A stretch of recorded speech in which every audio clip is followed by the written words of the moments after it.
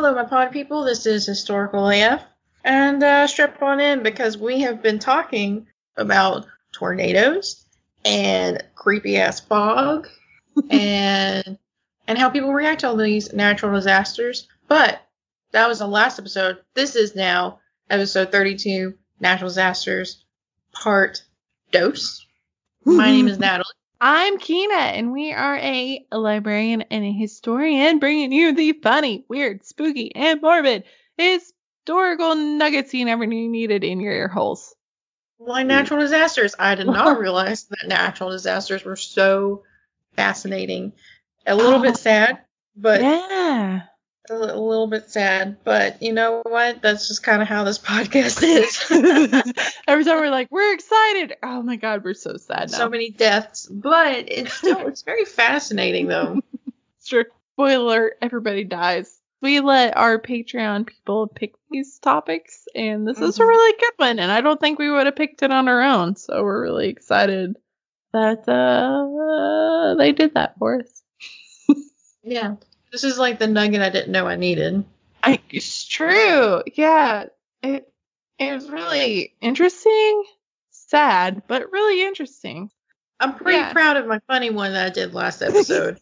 Where we had, a redneck with her house that flooded, and then she's floating in a kayak in it.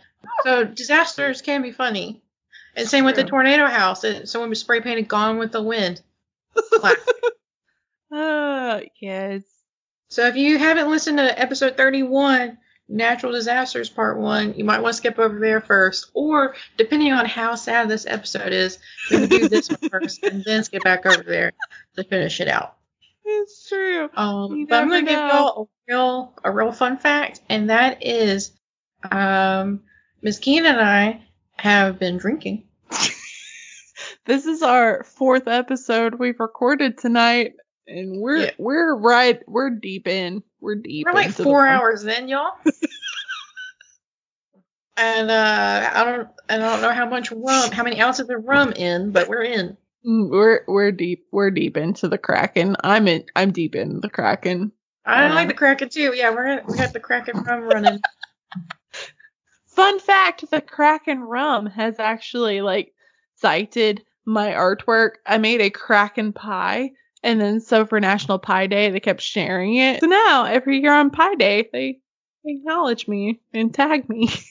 Okay, well now they need to sponsor us. I mean, I love Wink Wine, and that is great. I want all the wine, and I want y'all to enjoy Wink Wine, or do the little quiz, and then they send you stuff. Because hello, they send it to your door. That's amazing. So but I like variety. We need some rum too. Can we get Wink Wine and maybe Kraken? I would email them hey, you know that pie you keep sharing? You need to sponsor us because of it. Yeah, we can make more pies. It's true.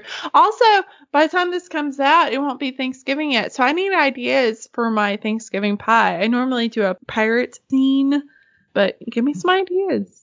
I've done a lot of pirate stuff. I think I'm out of pirate ideas. But this year I can actually do gluten pies, which is what actually works. So the first pie that I did that everybody copies is my Kraken pie. I use gluten. And then the next 3 years I use gluten-free because I thought I had celiac and then the whole thing. Listen to past episodes for that whole spiel. But anyway, now I can do gluten again. So I'm excited. I'm going to sculpt something really cool. Yep, the most excited gluten eater you've ever seen. I know, but Zeke told me I can only have one pie this year because we're on a diet. Yeah. That's sad. You can't restrict pie. I mean, hello, it's pie. Well, last night we were at a new place eating, and I was trying a new beer, and it was a peanut butter pretzel beer. It tastes like peanut butter. And I was like, this doesn't go well with my burger, but it would go really well with the pie. And he's like, you should have a pie pairing. And I was like, that's my new YouTube channel. Pie pairings with beer. Just make a pie, drink beer. I'm excited. I would watch that. And I would be okay with sampling. Yeah. But it tasted like peanut butter. It was like a dark beer. It was wild. I've never experienced anything like that. But it would go really well with a peanut butter pie. Or like a chocolate pie. Yeah. Because then it's like you're drinking and eating a Reese's, an alcoholic Reese's. Yeah, that'd be so good. I tried a strawberry beer the other night with my cousin. I'm like, this is actually pretty good. Oh, I've had a strawberry blonde, I think from that Little Rock brewery, but that was a long time ago. It's good. I think that's what I had was a strawberry something. Because I know it was locally brewed. So yeah, it's probably that one. And yeah, it was delicious. Not too beery and not too strawberry. Although here everything's very pecanish. Because we're in like the home of the world's largest pecan. Everything's pecan flavor. So. That's a new survey we need. Okay, guys. How do you pronounce pecan? Oh, yeah. Dialects fascinate me. Because it's not even just state to state. You know, it's county to county and city to city. It's crazy. And so how do you pronounce pecan? And any other holiday words you'd like to say? Yeah. Zeke says pecan. It's a constant fight in our house. That's a nut blasphemy there. He's like, pecan. And I'm like, no, we're in the South, sir. This is not how we do that. But yeah. Caramel. I want to know who says caramel and who says caramel. Yeah. Now, this is a judge-free zone. I make fun of Zeke, but that's because it's Zeke, okay? This is a judge-free zone. It's funny because we have a pecan Snickers, which has pecan and caramel in it. And we have one left. And I know Luciano was pretty pissed that I didn't give him one. And I'm going to his house on Friday. So I'm like, should I eat it or should I save it? No. You should, leave him a bite. I'll split it with you. Because we bought 4. And there's just one left in there. And I'm like, I don't know. It's so good. It tastes like a turtle. Oh, those are so delicious. Okay. Maybe we should actually get back to disasters. All right. Would you like spooky or weird first? Let's do weird. Okay. I'm going to talk about the 1874 Year of the Locust, also known as the Locust Plague of 1874/5. So, crop-destroying plagues were common occurrence in the late 19th century American frontier. But most paled in comparison to the one that descended on the Great Plains in the summer of 1874. So this is like biblical shit right here. I'm surprised I haven't actually heard more about it. But the dry, arid spring created this perfect condition for Rocky Mountain locusts to lay their eggs in large numbers. Trillions of them hatched and laid siege to Nebraska, Kansas, and the Dakotas, as well as Iowa and several other states. That just sounds like a bad movie. It really does. It's crazy. The locusts were roughly 1.25 to 1.4 inches long, and individually, they weren't a big deal, and they didn't cause a problem. But when they multiplied into the billions, and then they traveled all these long distances, they consumed literally everything edible in their sights. So you were just flat out screwed. They're like the goats of bugs. Yes! The goats of bugs. I like that a lot. Witnesses said that the locusts arrived in roaring clouds so thick that they could block out the sunlight for several hours. I can't even imagine so many fucking bugs coming at you that you can't even see the fucking sun. That's a hard pass for me. I'm gonna be long gone. I can't. I can't. Upon landing, they gobbled up entire fields of crops, local vegetation, and even the clothes off people's backs. Nope. This is a quote. The air is literally alive with them. That is a quote from the New York fucking Times. It sounds like something from The Mummy. And this is another quote. They beat against the houses, swarm in the windows, cover the passing trains. They work as if they were sent to destroy. They probably were. Biblical shit, I'm telling you. People tried to burn the bugs with fire and blow them up with gunpowder. Oh my god. But they were powerless to fight so large of a swarm. Millions of dollars worth of crops were eventually destroyed in what became known as the Year of the Locust. locust. Locust.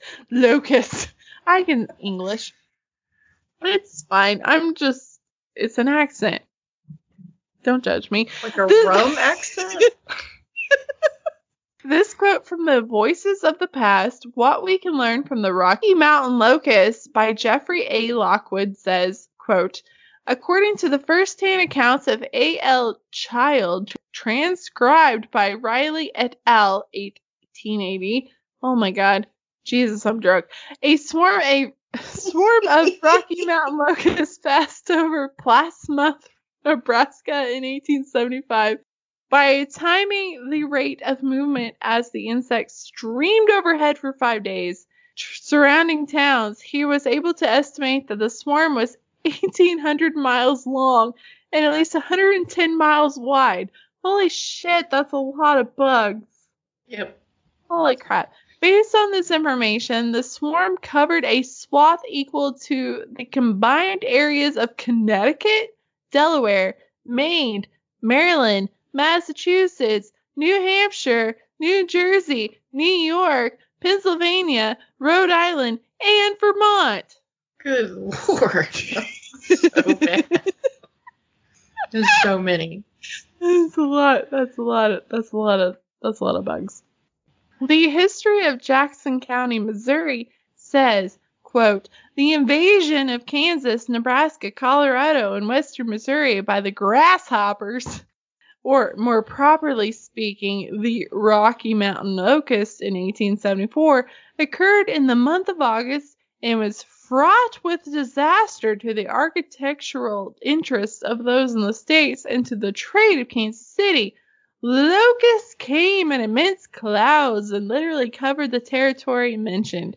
Their first appearance was generally at the great altitude, flying from the northwest to the southwest, and their appearance was that of a snowstorm. Sometimes they were so numerous as to darken the sunlight. They settled gradually to the ground when their voracity soon made itself apparent. Whole fields of green corn were being destroyed in a single day. Nothing escaped them. Their appearance to be nothing that they would not eat. I can relate. Their destruction was great and caused much suffering. The U.S. Army was called to distribute supplies to the victims, but many homesteaders simply admitted defeat and retreated east. So it was just like so fucked up. The military's like, we're gonna help you. They're like, fuck it, we're gone. We're just leaving. I can't do this. I'm out. By late June, the locusts had done their worst and vanished as quickly as they had arrived. Most reports state that the swarms took flight in the northwest direction, apparently returning to the direction from which they had originally come. Despite the lateness of the date, the people went to work in hurriedly replanting their gardens and crops, with hopes and prayers that the crops would have enough time to mature before winter arrived. Corn was planted as late as July 4th, which is quite late. Since most corn in Missouri is planted in May, the year of 1875 was not a typical year. The rains were plentiful and the season was longer than usual, so the result was a record crop that far exceeded the typical year. Some areas of Missouri actually were able to grow a surplus of crops, so it kind of worked out. Bugs ate everything. They were like, oh shit, I can't have food. And then the season actually extended so they could have food. So it was a surprisingly successful season, but they also had this like major fear that they were going to show up the next spring. The locusts did return in some degree in the following 2 years. A great deal of study was made to attempt to control future invasions, and numerous inventions were patented. Most of the states made efforts to control the locusts by a wide range of means. Bounties were paid for the collection of quantities of the locusts. So they pay you $1 for a bushel of these bugs. So Nicollet County, Minnesota paid $25,000 for 25,000 bushels of locusts. That's a lot of money. Yeah. While some counties paid out even higher amounts, it was never to be known if these attempts actually made a difference. While they continue to be destructive, they were always much less destructive than they were in 1875. Never again were they as great of a threat as they'd been during that year. Then, surprising, they simply just disappeared. Like, fucking vanished. Nobody knew what happened. And they were never seen again. The last recorded sighting of these Rocky Mountain locusts was in 1902. So, why did they disappear? A number of theories have been proposed, but none of them provide an actual answer. One suggestion is that the widespread settlement of the prairie and the resulting plowing that was done disrupted their reproductive process since they laid their eggs in the soil. And a number of rainy years may have played a role since their greater reproductive success was that they laid their eggs in dry soil. So, That does summary. make sense. They fucked shit up and then they died out and they're extinct now. Yeah. The end. It's kind of crazy. Like, I don't know if I should feel sad that they're kind of extinct or happy just because they fuck shit up. You couldn't see the sun. You couldn't do any shit. I know. I'm done. I don't need that bug shit in my life. Like, no. But I can't imagine how scared people were. Don't come back next year. I can't handle this. Yeah. That would be terrifying. But luckily they didn't come back, so all was good. All was well in the realm. What's your story? So, my thing is morbid. And it's not, again, I went pretty light this time. I mean, the London thing was crazy that I read about last week episode because a lot of people were injured and a lot of animals and people died. Yeah. But hundreds of thousands, like 150,000 were injured. So that's pretty crazy from the London smog. Mm-hmm. But we're keeping it kind of light and the morbid. I almost think the London one was actually probably more morbid than what I'm about to read to you now. But it was more historical, so that's why I put it in that category. Mm-hmm. Anyways, moving on. So kind of like how I was surprised about fog being a natural disaster, I did not think about drought being considered a natural disaster. To me, it's like, oh, it just didn't rain that much that summer. But no, drought can actually be like a really shitty, terrible thing. And so what is a drought? Well, a drought, reading off of this one article, or should I say website, because it's Natural Disasters Association. Basically, they define and give some examples of all kinds of natural disasters. And under drought, it says the term drought is not easy to define. The easiest way to explain a drought is a period of unexpected shortage of water. Drought hazards develop slowly. There are no clear beginning or end and can affect extensive areas. The impacts of drought vary from lack of drinking water, loss of vegetation, loss of farmland, loss of livestock, and loss of life due to famine or dehydration. Oh, so, wow. Just being dry, just not having classic rain can fuck up your shit like crazy. Your whole life, your whole ecosystem, basically. Jesus. And what causes a drought? And again, it's kind of difficult to define. Drought is not caused by low rainfall amounts, but the lack of expected rainfall. Because, each year they kind of predict it. So people in different regions adapt to the different rainfall levels that occur in that area. When these are reduced, this is when a drought hazard may be created. The extent of drought is dependent on region type. As drought tends to be longer in drier areas, the impact of droughts depends on climatic conditions at the time and the national weather of the area involved. Developing countries tend to be more affected by droughts as much of the income is from subsistence. I can't say it. Subsistence? Yes. Subsistence. Bless you. It's from farming, which is greatly affected by a lack of water. Drought. What's sad is I probably couldn't even say it sober. Drought can also be affected by deforestation, as vegetation can help contain water in the area. When the vegetation is removed, the soil does not retain water as well. Basically, a lot of shit can cause drought. Yeah. Some examples of history of where a drought is.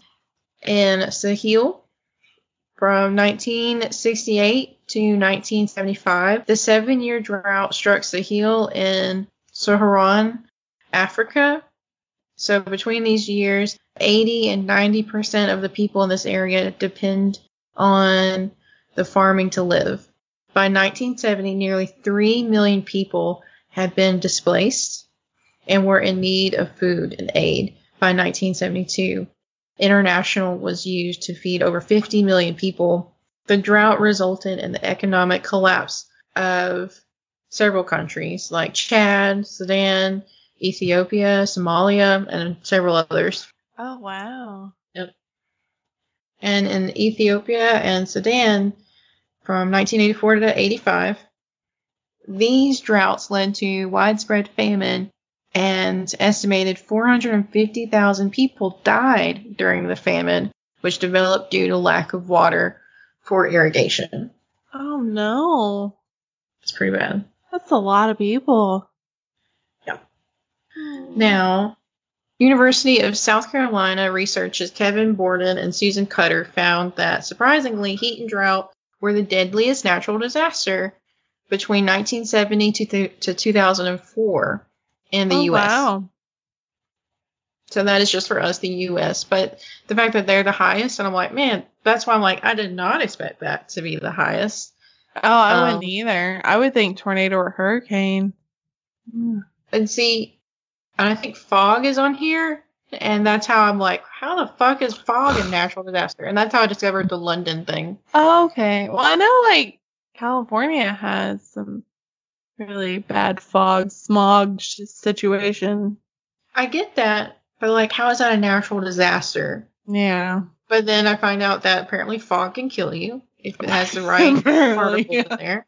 But on this chart, it says heat or drought is the top, and it's supposed to be deaths from natural disasters by type from 1970 to 2004. So heat or drought, that's 3,906 people. And this is all deaths from natural disasters, and that's about 20,000.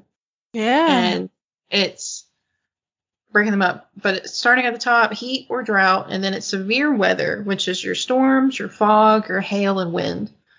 And that's why I'm like, how is fog in this list? But I figured that out. And then winter weather, okay, and then flooding, and then tornado, and then lightning, all right?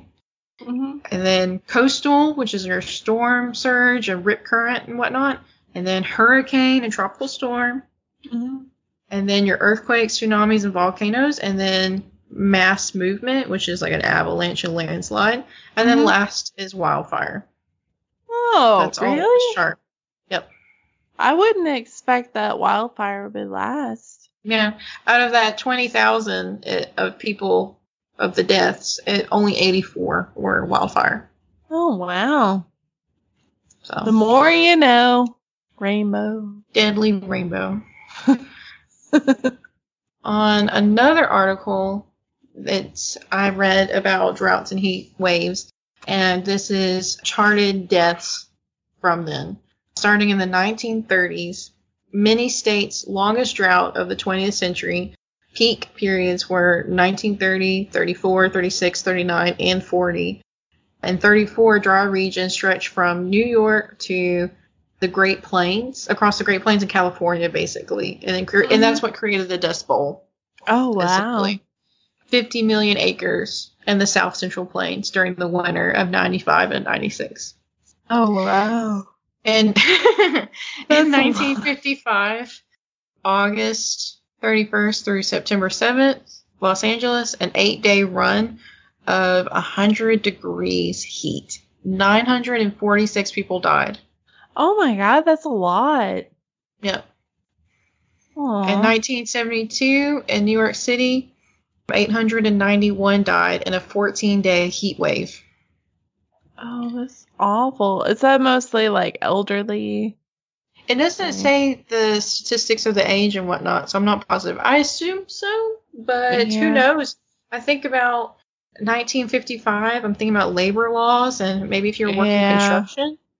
I don't know. True. Well, I know like today that, I mean, like in Arkansas, they'd have those heat shelter things up for like the elderly and the homeless and stuff. A lot more cautious now.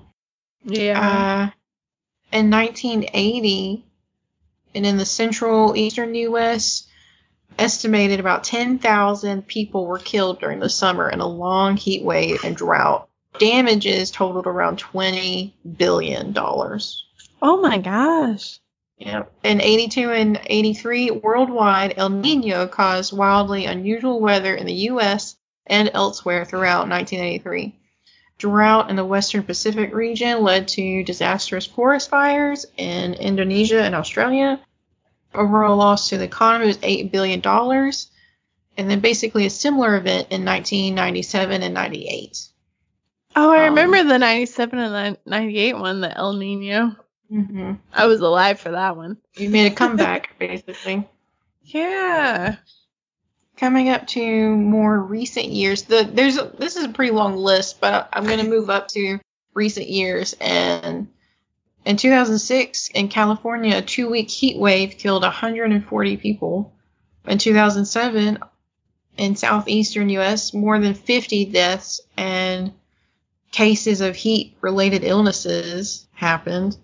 It's like, hello. And Atlanta's Lake Lanier, whatever it is, have also been severely depleted. So it's just like major drought, major heat. Man, heat stroke's no joke. I don't know if you've ever been close to one or had it, but Jesus. It's rough. Oh, my step-grandmother had a heat stroke a few years ago. I mean, she survived. She's fine, but yeah, it definitely was hard, and her memory is not the best anymore. I know that did not help. Lastly, in 2015, India, a severe heat wave killed 2,330 people. Oh my God, that's a lot of people. And Andhra Pradesh, a state on India's southeast coast, was the hardest hit, with 42 people died within the 24 hours. 24 hours? Oh yep. My gosh. Basically, temperatures hit a high as 48 degrees Celsius, or that's 118 degrees Fahrenheit. Oh, wow. Yep. How? Oh, no.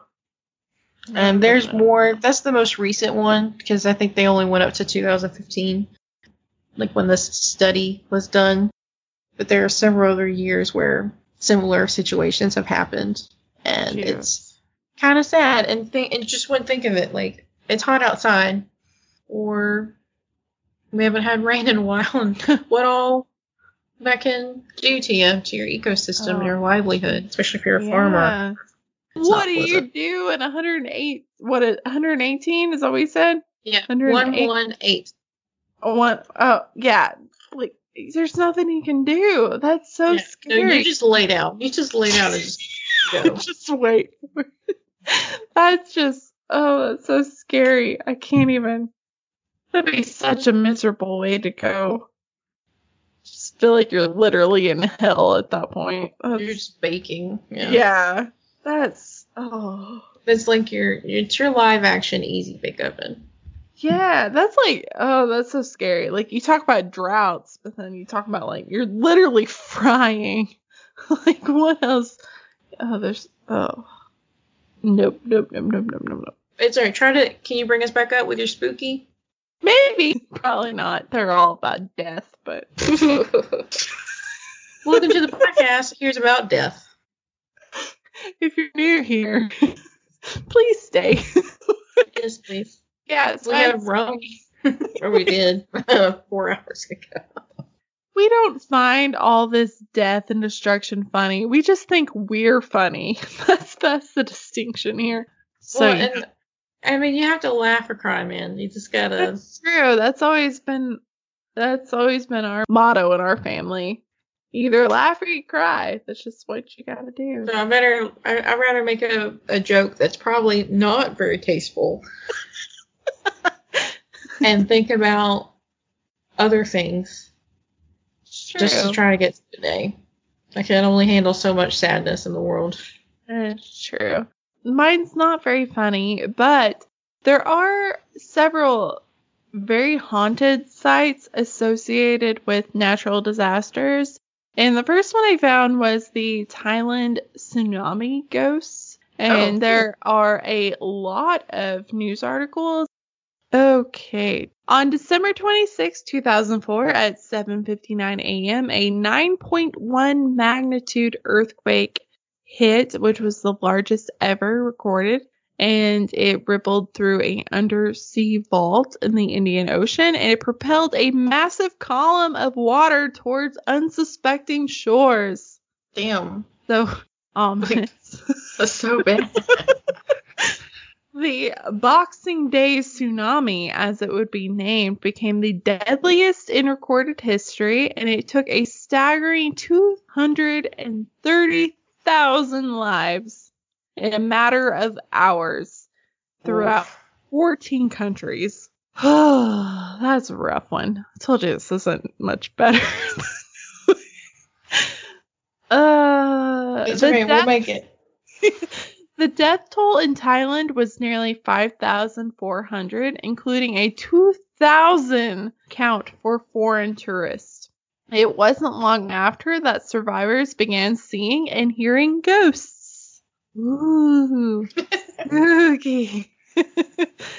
The paranormal reports from the Thailand survivors are eerily similar to those in Japan, which included possessions, disappearing passengers, and victims calling for help. However, the Thailand tales have been one intriguing difference, that the ghosts are nearly all foreign. So here's a couple of them.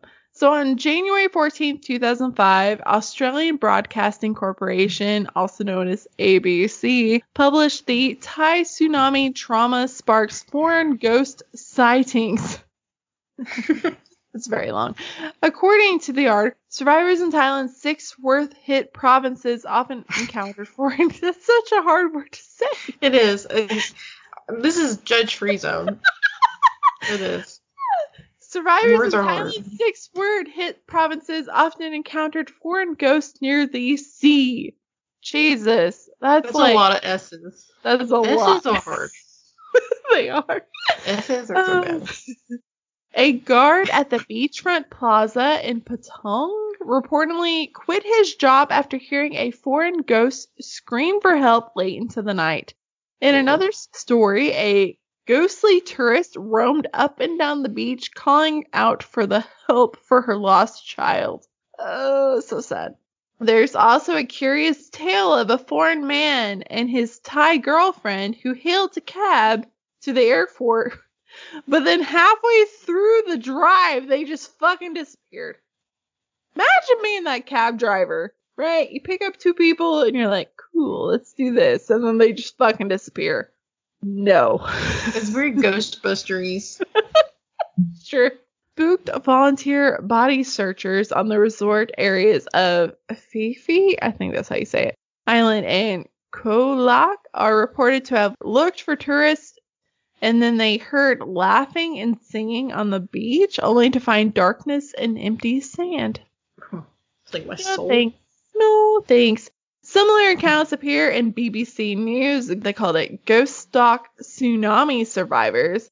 A tuk-tuk, I think it's tuk-tuk, driver claims 7 tourists piled into his minivan one night, only to vanish mid-route. This seems to be like a thing. Like people pile into vans, they're like, I'm going to make some money. I want to feed my kids tonight. And then they all fucking disappear and then they can't make a profit. That's rude. That seems very rude to me. Rude ghost. Rude. Shame on you. Yeah. So, a foreign woman screamed for help in the wreckage of a hotel, but then no one could ever find her. And then another story, tales of foreign ghosts were so prevalent that monks in the area began offering pizza, paper clothes, and money to help the spirits move on. I want pizza. Let's unpack that. I can just imagine people giving me pizza to move on. Like they don't want me there. Natalie, here's The a veggie pizza. pepperoni. Please move on. All right, you don't need to be here anymore. Psychologists have been like, why is this happening? Why are Thailand residents encountering so many foreign spirits? So psychologist Wanlop, oh my god, Pianmalutham, Great. okay, offers an explanation. He says, quote, foreigners make a big impression on Thais. The doctor told BBC News that, quote, they're physically imposing and they often seem rich and powerful. If people like that die in terrible circumstances, it's not surprising that they should come back into people's minds as ghosts, especially when they've been so far from home. So, the psychologist is like, you're not seeing a ghost dog, you're just like imagining Americans frolicking the beaches. I don't know. Sure. And then other psychologists have said that mental health experts warn that tsunami survivors have picked up on this cultural factor as a way of expressing mass trauma after living through the deadly waves and witnessing such horrific scenes. If you're dealing with that amount of death and destruction, that you might actually kind of manifest these situations. I can definitely understand. I mean, I think about the flooding or any issues like that and just finding bodies floating around and just everywhere. I can't imagine how horrible it would have been. Just that many people die and seeing that much death and that much destruction that, yeah, your mind is probably going to be And these aren't peaceful bodies. These are people missing limbs. It's been in the water. Like, it's bad. Yeah. I know I would be traumatized, for sure. Oh, absolutely. All right, the next disaster is Hurricane Katrina, which New Orleans has always been notoriously haunted, but a lot of people say that because of Hurricane Katrina is way more haunted. Oh, I bet. In August 29th, 2005, it leveled homes, causing a catastrophic levee failure in New Orleans. Over 1,400 people died in that storm. And some say that the victims have never left the Crescent City. On September 16, 2005, just 17 days after the Katrina disaster, San Francisco's CBS 5 published a, quote, guardsmen sense ghostly presence in New Orleans, end quote. In the report, members of the National Guard stationed at the evacuated Sophie B. Wright Middle School shared their unnerving experiences with a ghostly child. Quote, I was sleeping in my bag and I opened my eyes and in the doorway I saw a little girl, said Sergeant Robin Hairston of the California National Guard. And he said, I quote, it wasn't my imagination. Another guard heard a girl laughing in the supply closet, but found no one inside of it when she searched. A third member of the unit saw a small shadow looming over her in the bathroom. In 2013, a crew of Ghost Adventures investigated the former bordello.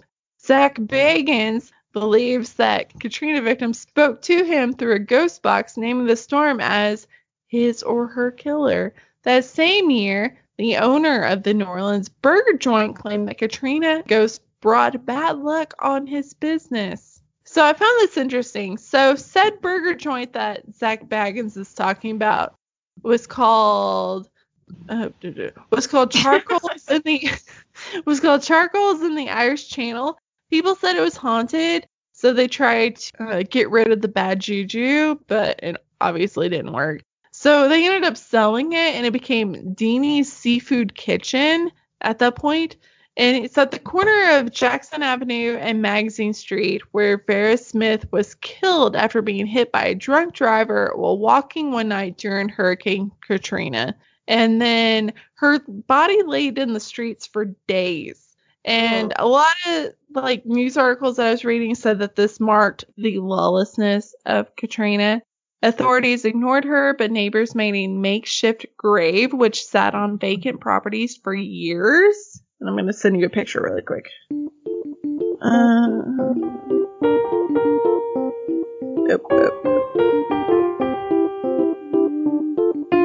So So they just kind of made like a tarp and then put like stones around it, and then that was her body. They said prayers, they fashioned a cross, and they placed a plastic sheet over the soil on which someone painted the words, "Here lies Vera, God help us."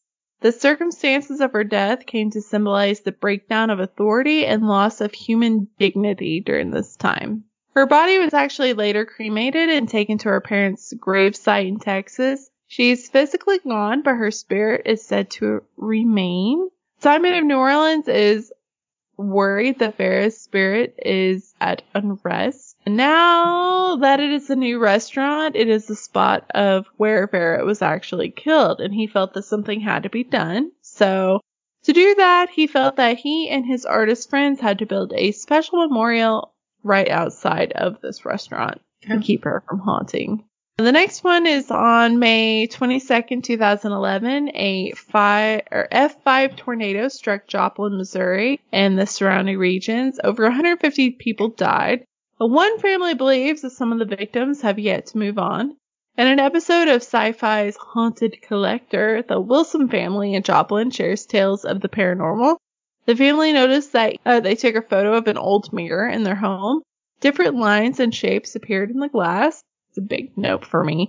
An EVP session conducted during the paranormal investigation also yielded a faint voice and shuffling sound on the stairwell. Also a big fucking nope. Yeah. And the noises came in response to a question about the 2011 tornado. A Joplin author claims that many first responders noticed paranormal activity in their homes after helping tornado victims. No, like, you help them and then they haunt you? Like, no. I mean, if it's helpful, sure. Like, you want to help me make a cake? Oh, that's fine. No. Last May, another F5 tornado tore through Moore, Oklahoma, killing 24 people, including 9 children out of school. 9-year-old Nicholas McCabe was one of the children who died that day, but Scott McCabe, Nicholas's father, believes that his son is still around. The elder, McCabe, told that Oklahoma News station that Nicholas appeared in a photo taken on 4th of July, and I'm sending that to you right now. There's a lot of photos on this segment. This one's freaked me out. I don't like it. I don't like it. The girl in the photo is Nicholas's cousin, Madison, but the blurred face behind her is Nicholas. Or so the family believes. This looks very creepy, y'all. It does. I don't like that at all. It looks like if you took an old picture and it really does look like a boy is running behind her and they've just blurred it. Yeah. No. Quote, "I couldn't believe what I was seeing," Scott said. "Nicholas loved the 4th of July and he loved firecrackers. My brother, when he saw it, said that the hair stood up on the back of his neck."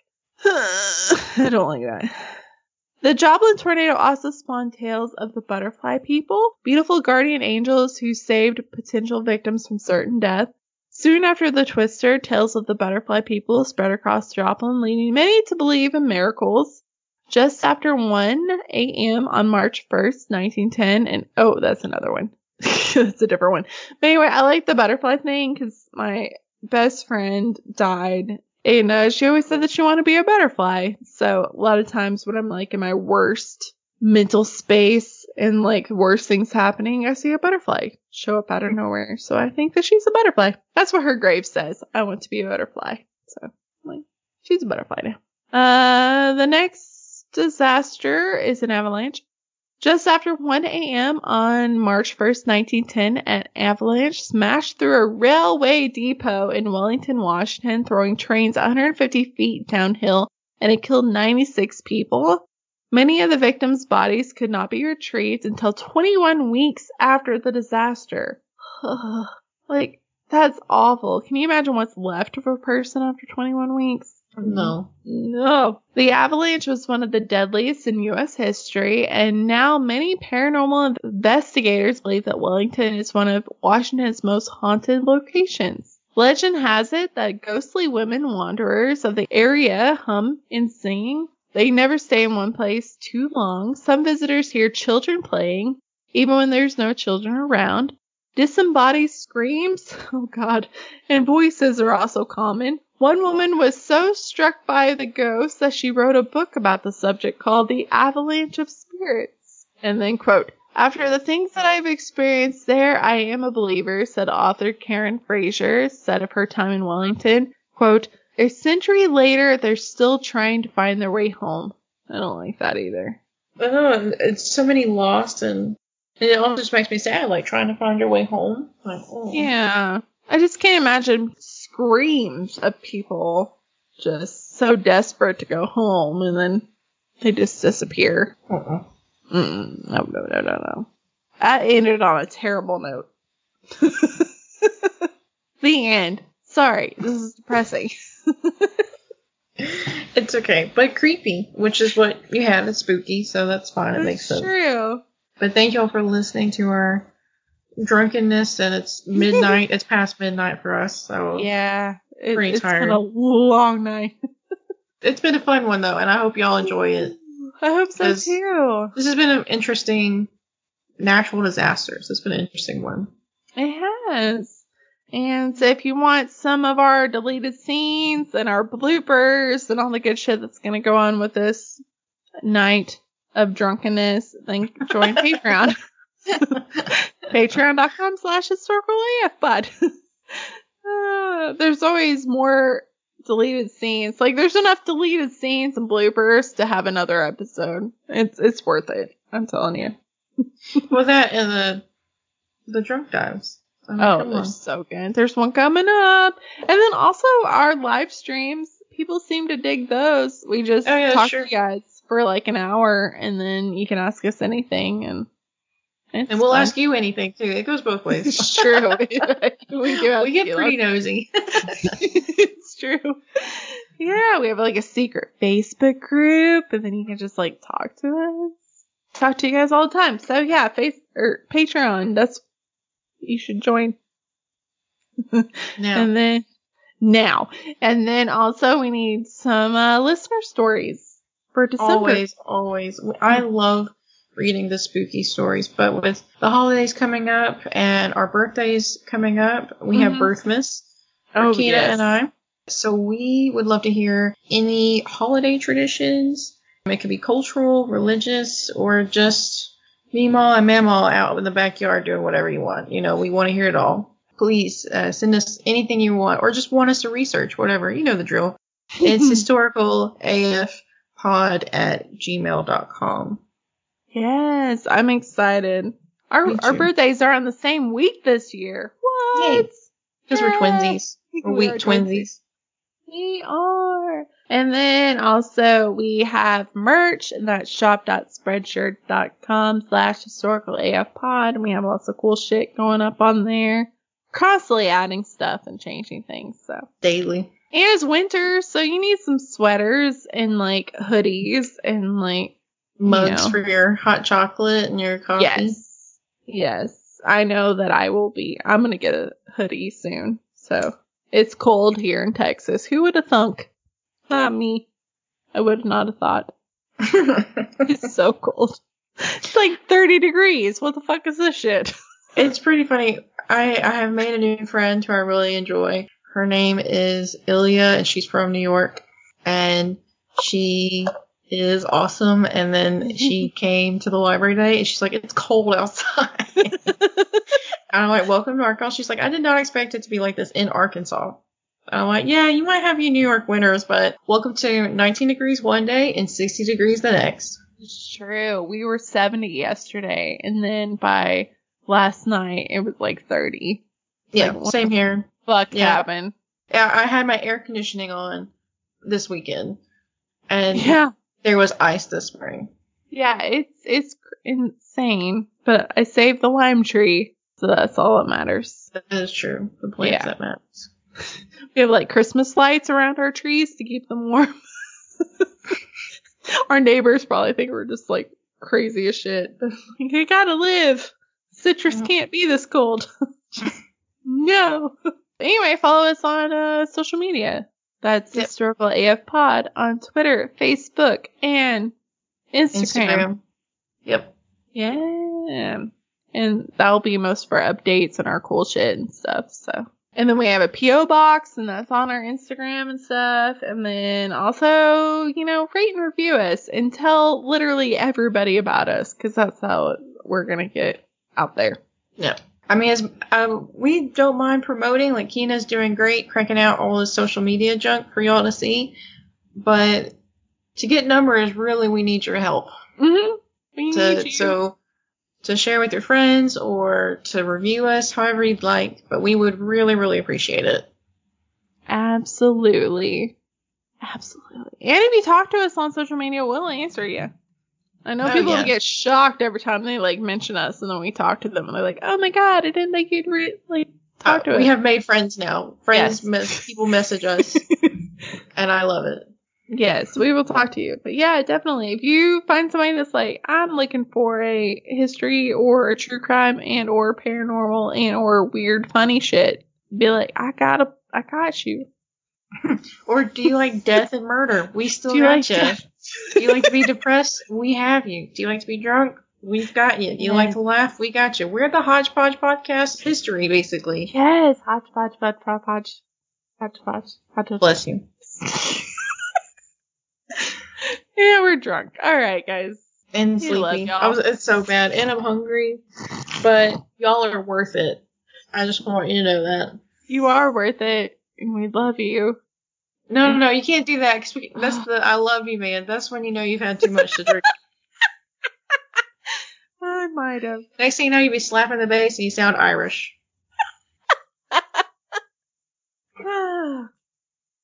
Okay, bye. I like that movie. Bye, guys.